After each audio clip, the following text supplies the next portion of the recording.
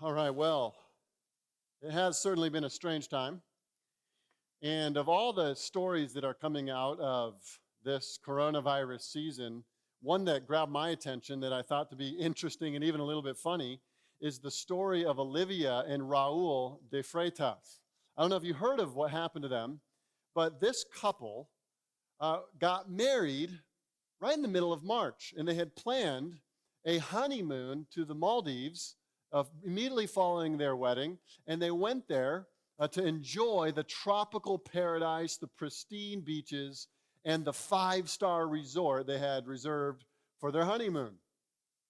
Little did they know that things would go completely not as planned, as all the places around them began to lock down and to go on quarantine, and suddenly flights are not available. They were instructed to go home, and everyone else in their resort, their five-star resort, ended up leaving and being able to get out of there. Raul and Olivia, however, had to stay.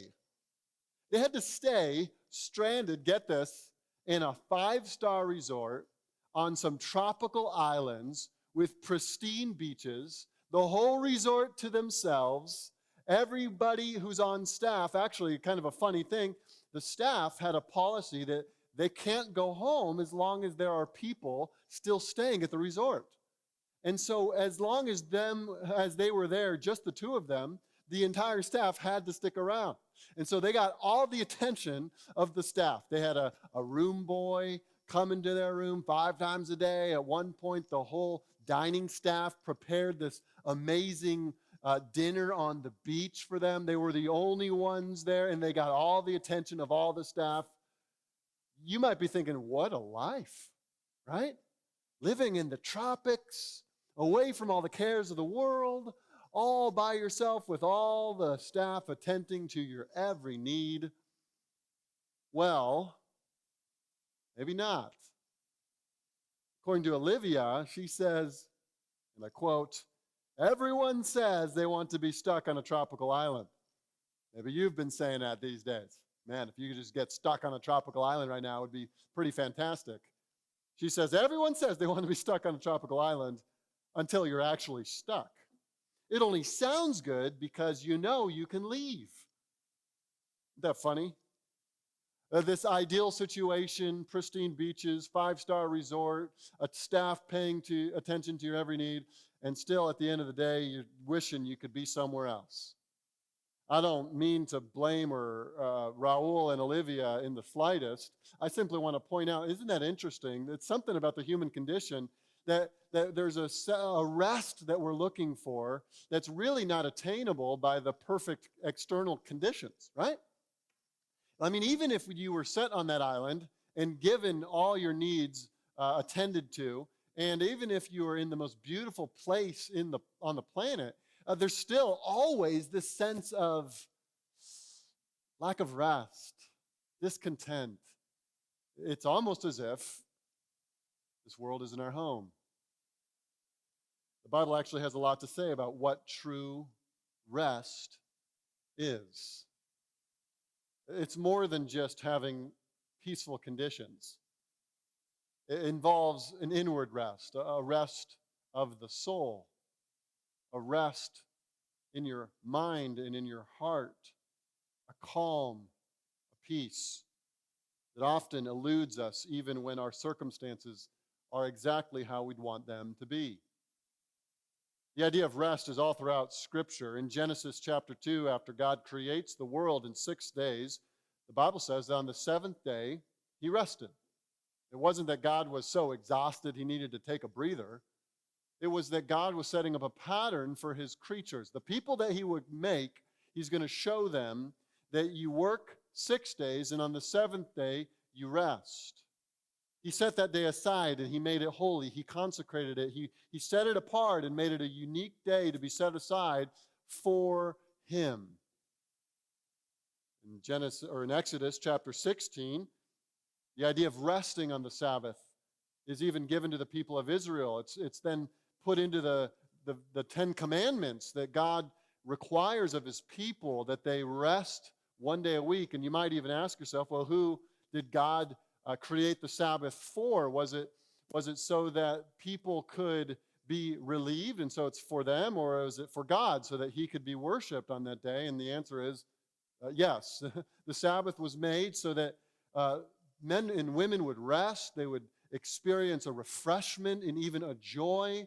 And at the same time, it was made so that they would be looking to God who made them and created them. And as they look to their Creator, they find a rest for their souls. They find a rest for their souls. Essentially, what's happening is God says, all right, here's what I did. I created the world in 6 days, and now I rest on the seventh, and I want you to do the same. I want you to work 6 days, and on that seventh day, I want you to rest. And so what would you do if you're a faithful Israelite? You'd work Monday, Sunday, Monday, Tuesday. You work through the week. The first 6 days of the week, you work right on through, and you get to that seventh day, you get to that Saturday, and what do? You stop and you rest. And it's not just meant to be a physical rest. You're supposed to reflect on the reality that God made the world. Okay, so day 7, I'm reflecting. God made all this. He made everything. Okay, so then you get back to work again. You work all 6 days, and then you get to that seventh day, and what do? You pause and you reflect. God made all this. God made the universe with his word. He spoke it into existence. All of this is his. And then you get back to work, and you work another 6 days, and you get to that seventh day, and what do? On that seventh day, you pause, and you say, he made the entire universe.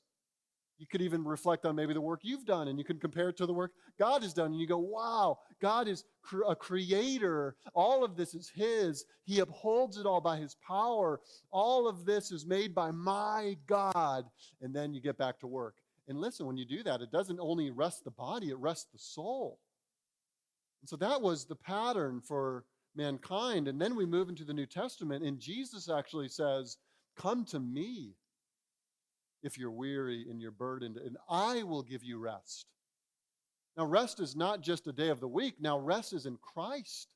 The rest from our soul comes from looking to Jesus and saying, he is my Savior, my Lord. He is my provider and protector. He's my keeper. He is my friend.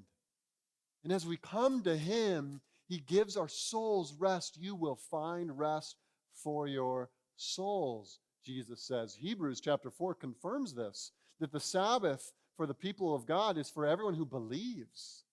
And so by faith, we work in the lives that God has called us to work, but then we look to God, not just one day a week, all throughout our days, we are looking to God and remembering he made it. He owns it. It's all his. And he has invited me to be his child, and my sins are forgiven in Christ, and I'm saved and I'm adopted, and all that he's upholding for his glory and for my good. And then you know what you do? You rest. It's a rest for the soul that God has given us. Now, that rest is always threatened by our own tendency to believe that we have to somehow earn it. There's an unrest that we are always tempted to drift into, isn't there? There's a drift toward anxiety. There's a drift toward a nagging unsettledness. And that always comes from not resting in grace, not resting in the gospel. It comes from trying to manufacture our own religion, our own rules, our own expectations for ourselves. And as soon as those begin to rule the day in our hearts and our minds, as soon as those become the dominant factor of how we live our Christian lives, we drift into chronic anxiety, constant fear, soul unrest. And so Jesus is always calling us back to him who says his burden is easy, his yoke is light, and that he gives rest for our souls. Now, I want to turn to Mark chapter 2. And I want to show that the Pharisees here had refused to understand God's invitation to the rest of the Sabbath, the soul rest of the Sabbath. And what they had done is they had drifted toward an external righteousness. The relationship that God wanted with them turned into a hard and rigid religion. Instead of there being love, there was now just simple and cold law. The freedom of the relationship with God had now become slavery, and the Pharisees had adopted a system where they thought that they were loved by God, right with God, and approved by people because of their ability to keep all the rules. So this is what we dealt with a little bit last week. Jesus had to explain that you can't mix the Pharisees' way of religion with what Christ is bringing. You can't mix those things. They don't mix. You got to have a free gospel, or you have works righteousness in which you become a slave, but you can't mix. If you try to mix works righteousness and the gospel, you get neither. You get neither.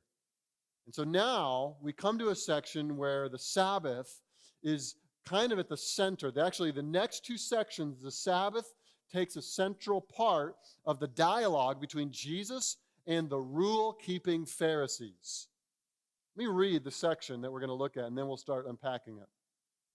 One Sabbath, this is chapter 2, verse 23. One Sabbath, he, Jesus, was going through the grain fields, and as they made their way, his disciples began to pluck heads of grain. And the Pharisees were saying to him, "Look, why are they doing what is not lawful on the Sabbath?"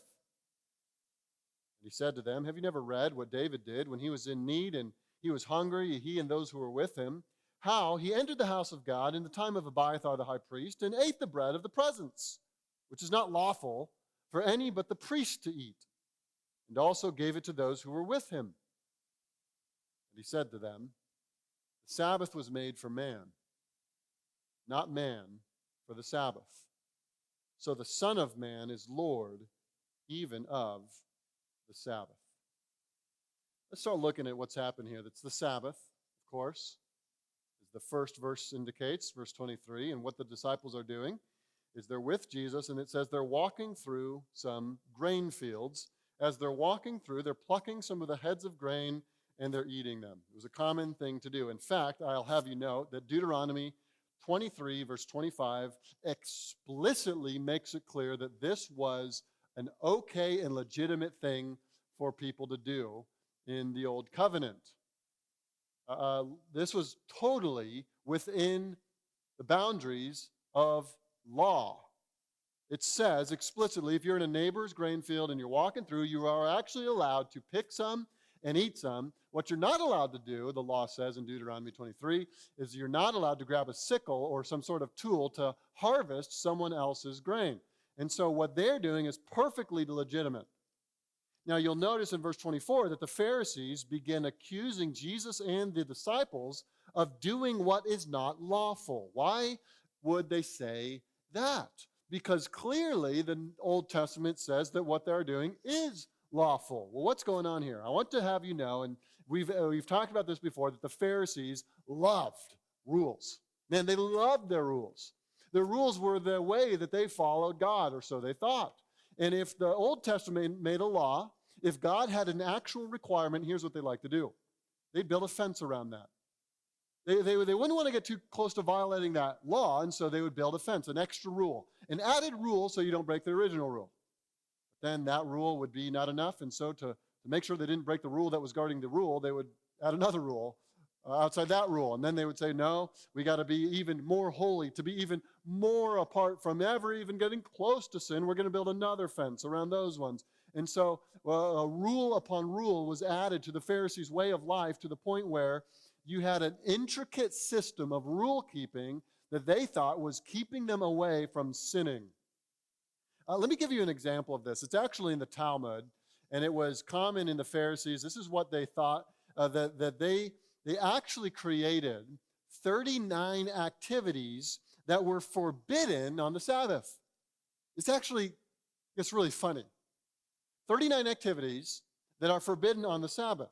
Things like planting, things like winnowing, things like sorting. All these things would be considered work, and since you're supposed to rest on the Sabbath, any kind of work was off limits. And to define work, they had all these activities that were off limits.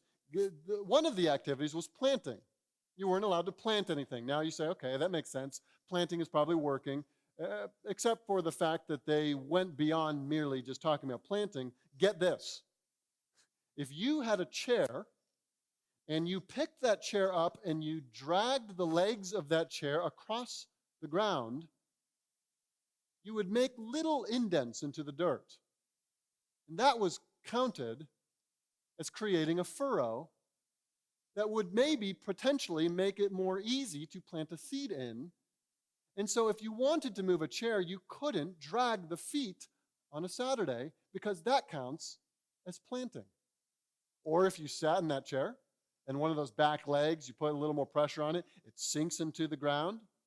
Oh, you've just violated the Sabbath there too, because you've created a hole. And if a seed were to fall into that hole, then you would be in violation of the rule that you're not supposed to plant, because planting's not allowed on the Sabbath, because work's not allowed on the Sabbath.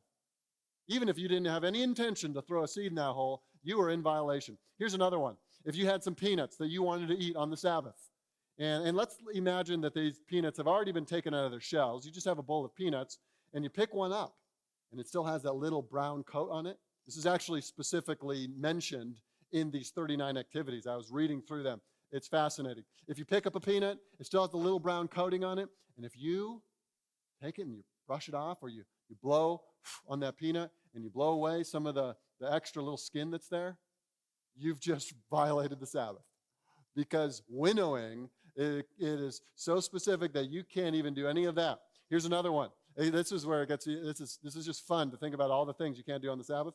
If you had a bowl of raisins and peanuts, you were not allowed to sort them, taking all the peanuts out one at a time and getting the raisins, leaving the bowl filled with raisins so you could eat those.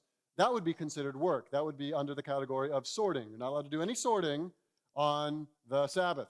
So no sorting laundry, no sorting food. But what you were allowed to do was just take the raisins straight out of the bowl into your mouth if you wanted the raisins, because that doesn't count as work because you're not actually sorting them. Is this getting crazy enough for you? This is how the Pharisees thought. They weren't allowed to work. They thought, okay, we want to make a system where we can't work, and so it was law upon law upon law upon law. Let me just even go into another even sillier example. The Eruv. E-R-U-V. The Eruv. Maybe you've never even heard of that. What was that? Well, on the Sabbath, you weren't allowed to travel. You weren't allowed to go out of your home.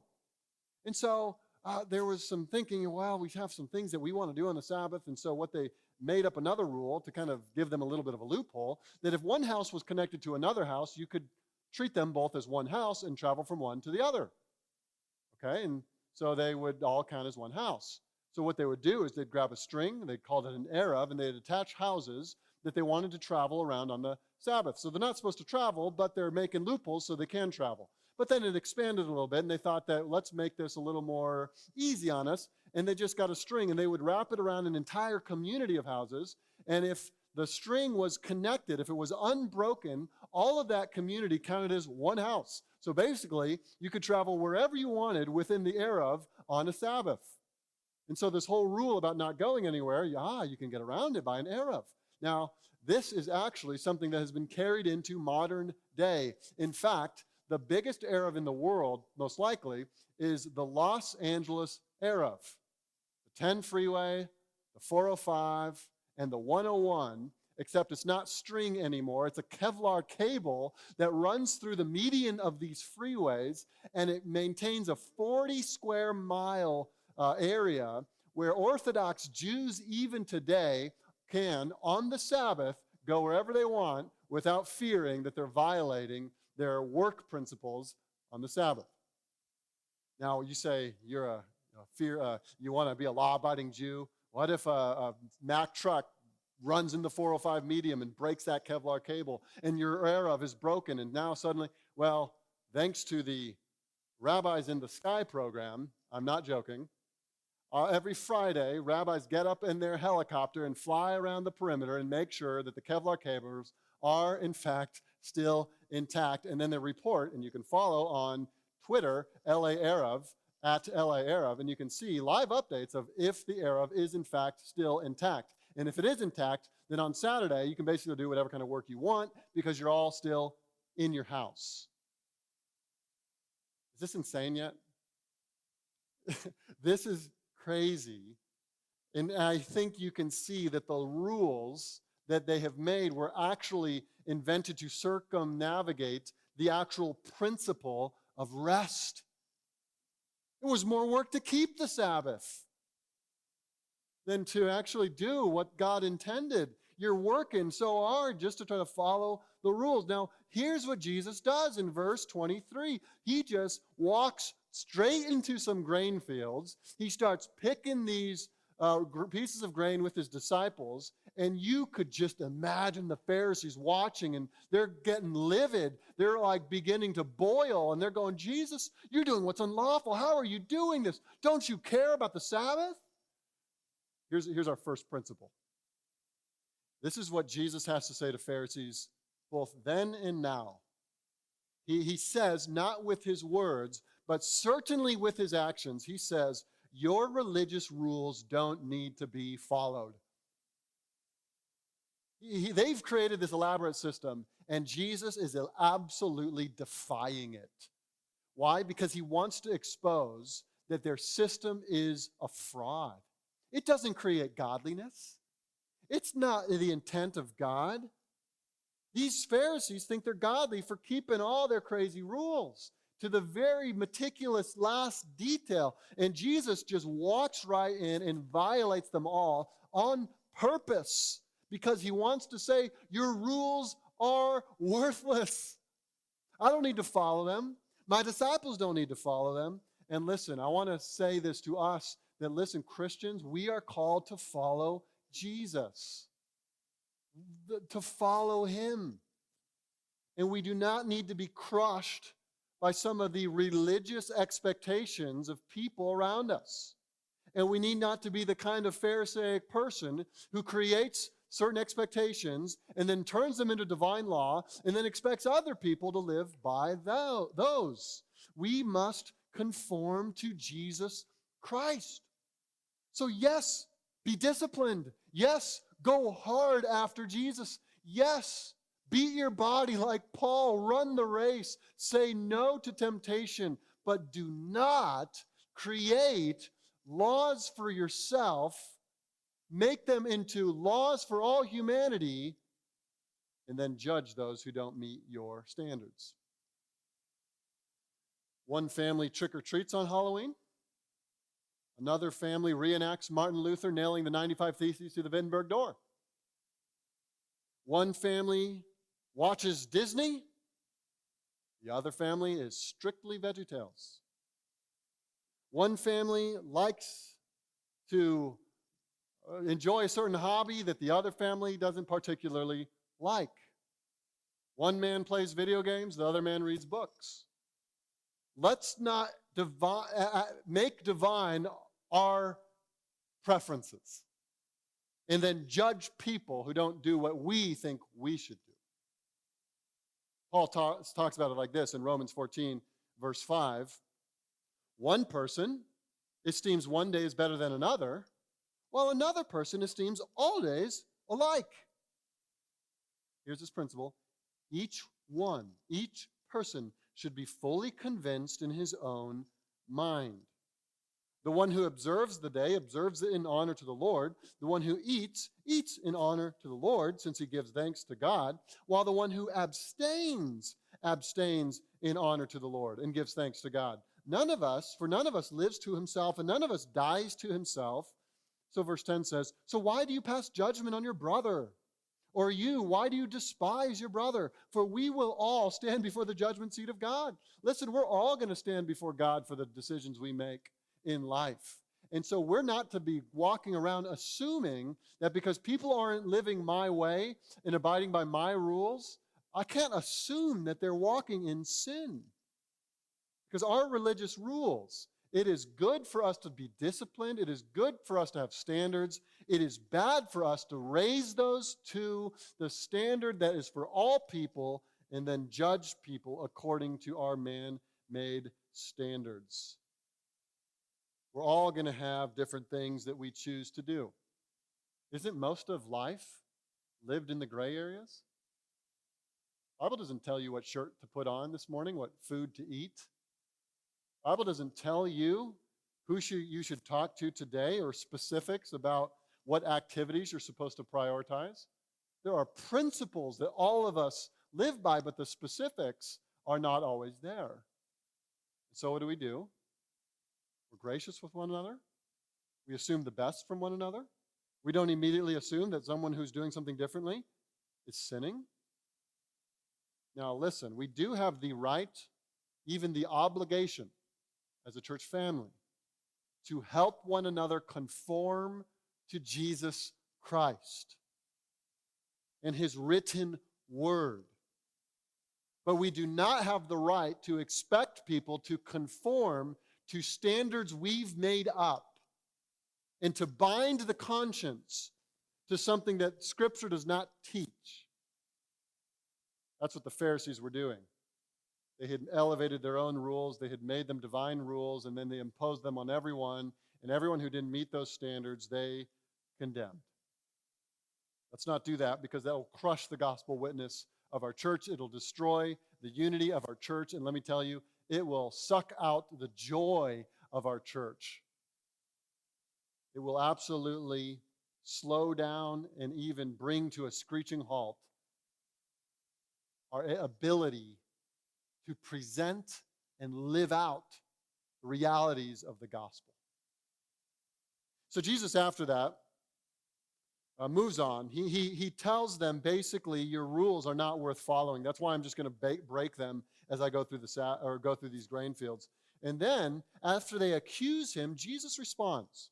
And they accuse him of breaking the law on the Sabbath. And now look at verse 25.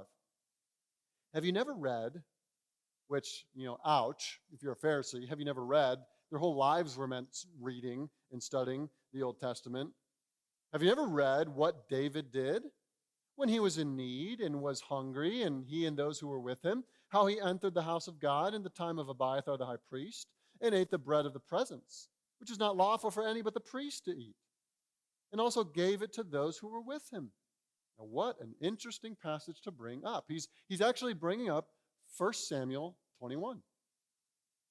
And it's a fascinating passage, but let me just give you a little context here. David is fleeing from Saul.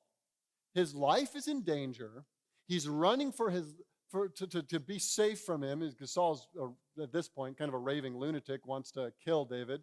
And so David's on the run. He comes to the priest at a place called Nob. He comes in, and the priest's like, what's going on? What are you doing? And David basically fabricates a story. He tells a lie, is really what he's doing. He tells the priest there, he goes, I'm on a secret mission from the king. I'm really hungry. I'm here with my people. Give me some food. I need some food. I'm really hungry. The priest goes, we don't have any food, only the bread of the presence. The bread of the presence was meant to be baked on the Sabbath by the priest. The priest set it out for the week, and it was kind of there as an always reminder of God's provision for us, that he provides the sustenance we need. And so the bread of the presence was very a holy kind of thing. And David wasn't supposed to have it. It was only to be consumed by the priests. Well, David comes in. He's saying he's hungry. He's telling, I'm on a secret mission from the king. None of this is true except for the fact that he is hungry. He says, give me the bread of the presence. The priest kind of goes, okay, and gives it to David, and David eats it up, and then he goes on his way. The bad guy of the story is a man named Doeg, who's kind of watching, and he sees what's happening, and he reports back to Saul that, David was there at Nob with the priest at Nob. And once Saul hears about it, in his rage, he goes and they wipe out 85 priests, slaughtering them that day. You say, okay, what is Jesus doing bringing up this story? Here, just notice some of the contrasts. David is the anointed king. He's going and he's lying, and he's taking bread that doesn't belong to him. See that? Jesus, in our text in Mark, is the true king. He's not violating any laws, and he's taking the grain. He's taking it for himself, but he's doing it in a perfectly legal way. Now, what's happening? To understand this, you need to understand that the Pharisees loved David. Loved David.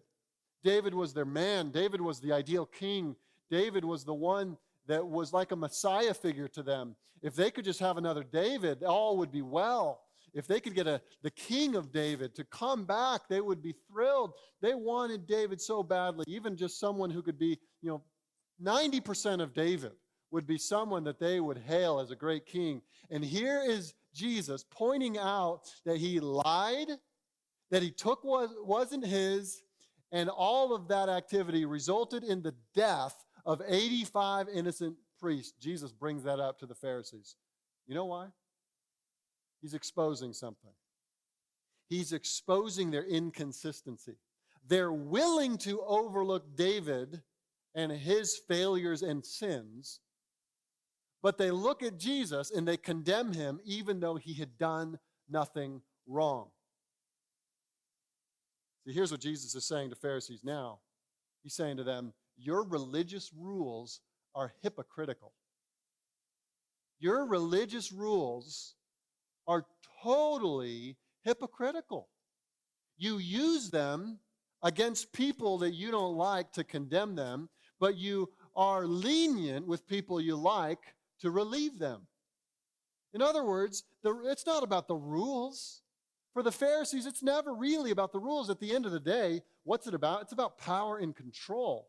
That was how you became an elite, is if you kept the rules. If they could keep the rules, they could use the rules to prop themselves up, and they could use the rules to prop or to get others out, and that's exactly what they're doing. Since David, they felt, was on the in crowd, they were able to overlook his failures, and because Jesus was on the out crowd, because he didn't conform to their standards, they used the rules to condemn them. But this is how hypocrites use their laws. They create laws, and they are inconsistent with them because they want to use the laws to bolster themselves up in pride and to beat down others. This is how it works. And this is why Jesus railed on hypocrites. Jesus hates hypocrisy. I mean, the harshest invectives were reserved for the hypocrites. Read Matthew 23. Jesus is like no more Mr. Nice Guy, and he just attacks the hypocrisy of the Pharisees in that chapter. And here, he's exposing the hypocrisy. He's showing them that you apply standards only when it's convenient, only to get what you want. Now, friends, if we sit here and think about this, honestly, we have to ask ourselves some questions, don't we? Are we like the Pharisees in this way? Do you create standards for yourself, or for others, that you expect them to do a certain thing, live a certain way, that you don't hold yourself to those same standards? It's like when you're driving on the freeway and the person in front of you crosses that double yellow line, and it is a crime. You're outraged. Oh, the humanity, they crossed the double yellow line. And 5 minutes later, you cross the double yellow line and you think to yourself, well, I had to do it. Get over it, everyone else. I had to do it. How often we create standards that we press on other people and then excuse ourselves. If we want to just squeeze the life out of any genuine relationships we have, the first ingredient is this kind of hypocrisy that lays expectations on the people around us and yet at the same time refuses to walk in them ourselves.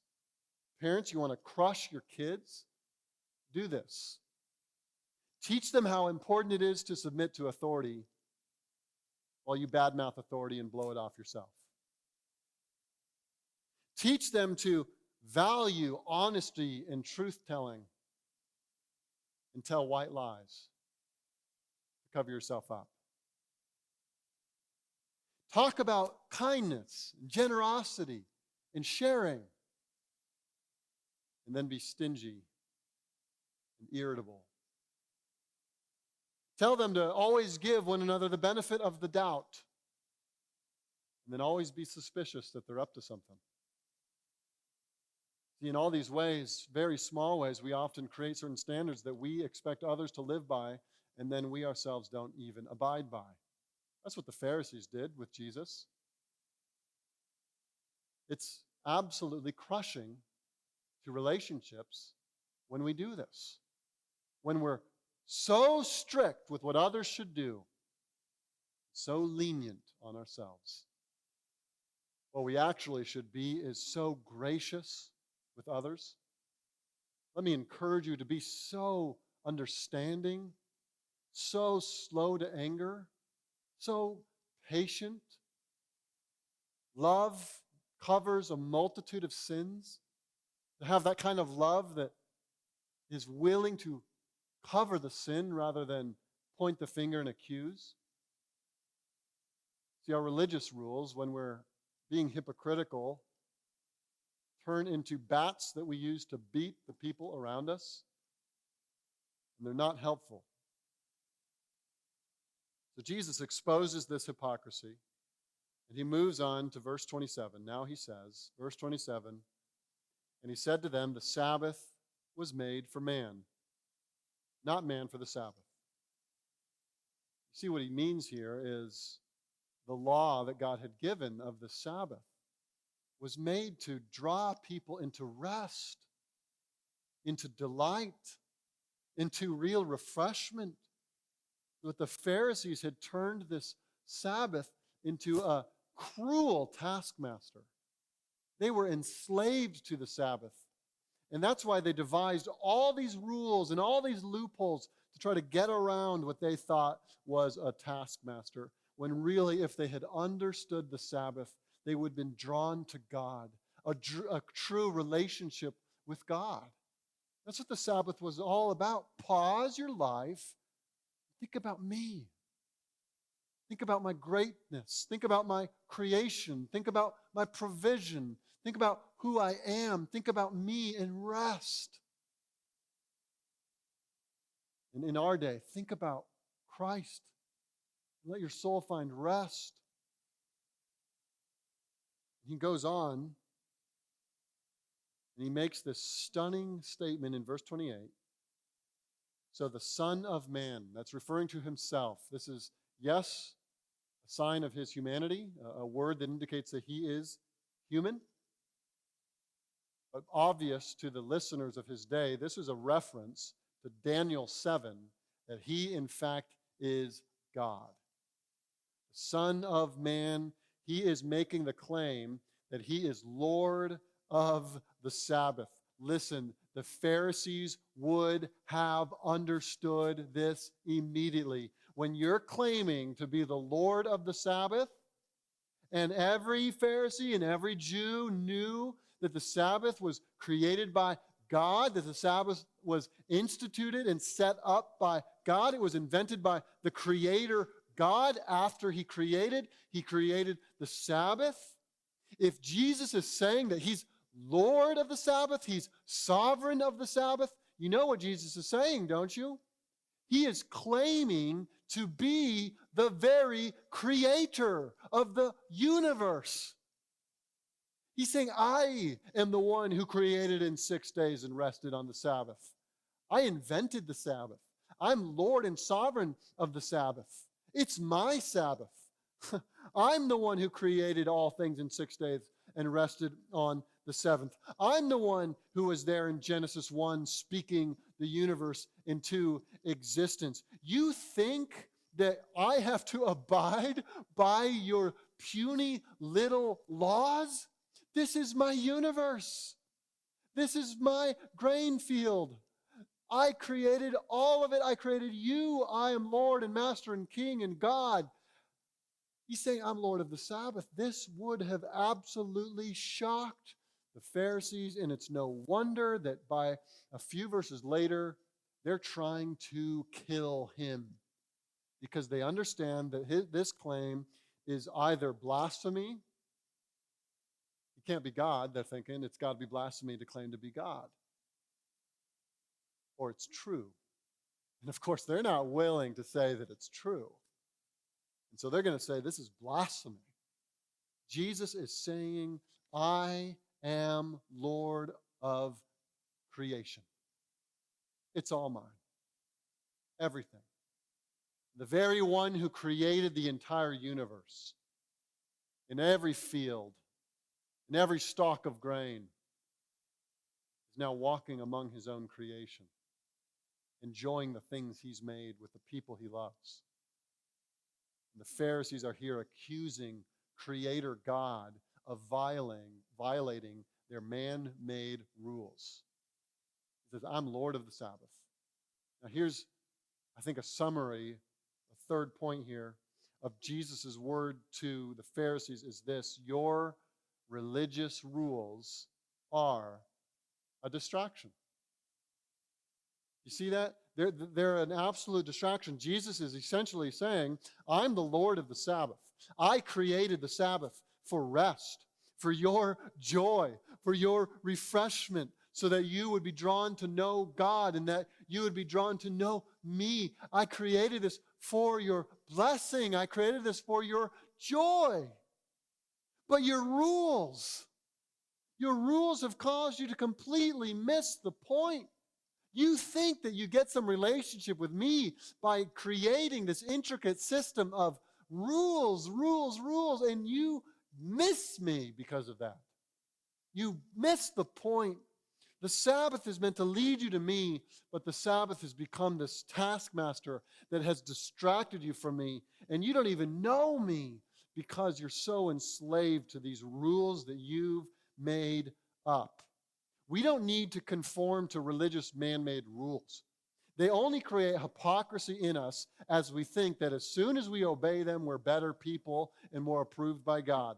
It is only distracting. What we need and what Jesus is teaching them here in this text is that Christianity, true relationship with God, is Christ. It's not keeping the laws of the Sabbath. It's not keeping the man-made religious rules. It's knowing Jesus. He's the point of the Sabbath. He's the Lord of the Sabbath. All laws have always been to bless his people and to point us to him. That's good news. Because again, if we have begun to think that we somehow need to follow a moral code, or that Christianity is consisting of rituals and ceremonies and external confirmation to some religious expectation, we have missed it. Jesus is Lord of the Sabbath. The Sabbath was made for him. Rest in him. Have a relationship with him. Come to him to find rest. His very words say, come to me, all you who are weary, heavy laden, I will give you rest. Rest for your soul. Inward peace that no scenario in this world can offer you. It is possible. It is possible that our religious rules distract us from Jesus Christ. Have your rules become distractions that have convinced you that you don't actually need Christ that much because you've got all these rules instead? I mean, who needs Jesus Christ and his forgiveness and his daily grace and his power in our lives? Who needs that when we got a billion rules to keep? And we can become righteous that way. But it's a fraud. You see, the more we lean into religious rules, the more Jesus becomes an abstraction, the less we actually need him. Donald Barnhouse, a preacher 50 or so years ago in Philadelphia, once asked this question. He asked the question what it would look like if the devil took over the city that he preached in. What if the devil took over Philadelphia? So what would it look like? He goes on to say, if Satan took over Philadelphia, all the bars would be closed. Pornography would be banished. And pristine streets would be filled with tidy pedestrians who smiled at each other. There would be no swearing. The children would say, "Yes, sir," and "No, ma'am." And the churches would be full every Sunday where Christ was not preached. He surprises us with that, doesn't he? When you think of the devil taking over a city, you think of raging outward sin, don't you? But could it be that the devil gets just as more of his devilish work done by convincing people that they're actually pretty good? And so you can almost imagine a community of people who abide by all the external rules, and they have smiles on their faces, and they don't go too much into any bad things. But they also don't really feel any deep need for grace. They don't feel any deep need for Jesus Christ. Because they've been so conditioned to follow all the rules, they never actually have come to see the depravity of their own heart. There's a danger in that. There's a danger that we become infatuated with the externals, and the moment we're infatuated with the externals, that is the first step away from living day by day, trusting in the grace of God. In other words, it seems like the enemy of our souls has a recipe. And the recipe isn't always to lead us into external and open rebellion. The recipe to veer us away from the gospel is much more subtle. It happens over a longer period of time, and so it's slow, but it is more dangerous, and it is the subtle drift toward religiosity and external performance and self-righteousness, where we become convinced that we're not all that bad. We're actually pretty good. Friends, the gospel starts with bad news, that we're all sinners, unable and unwilling to do anything to save ourselves, but that God in his infinite love sends his Son, Jesus Christ.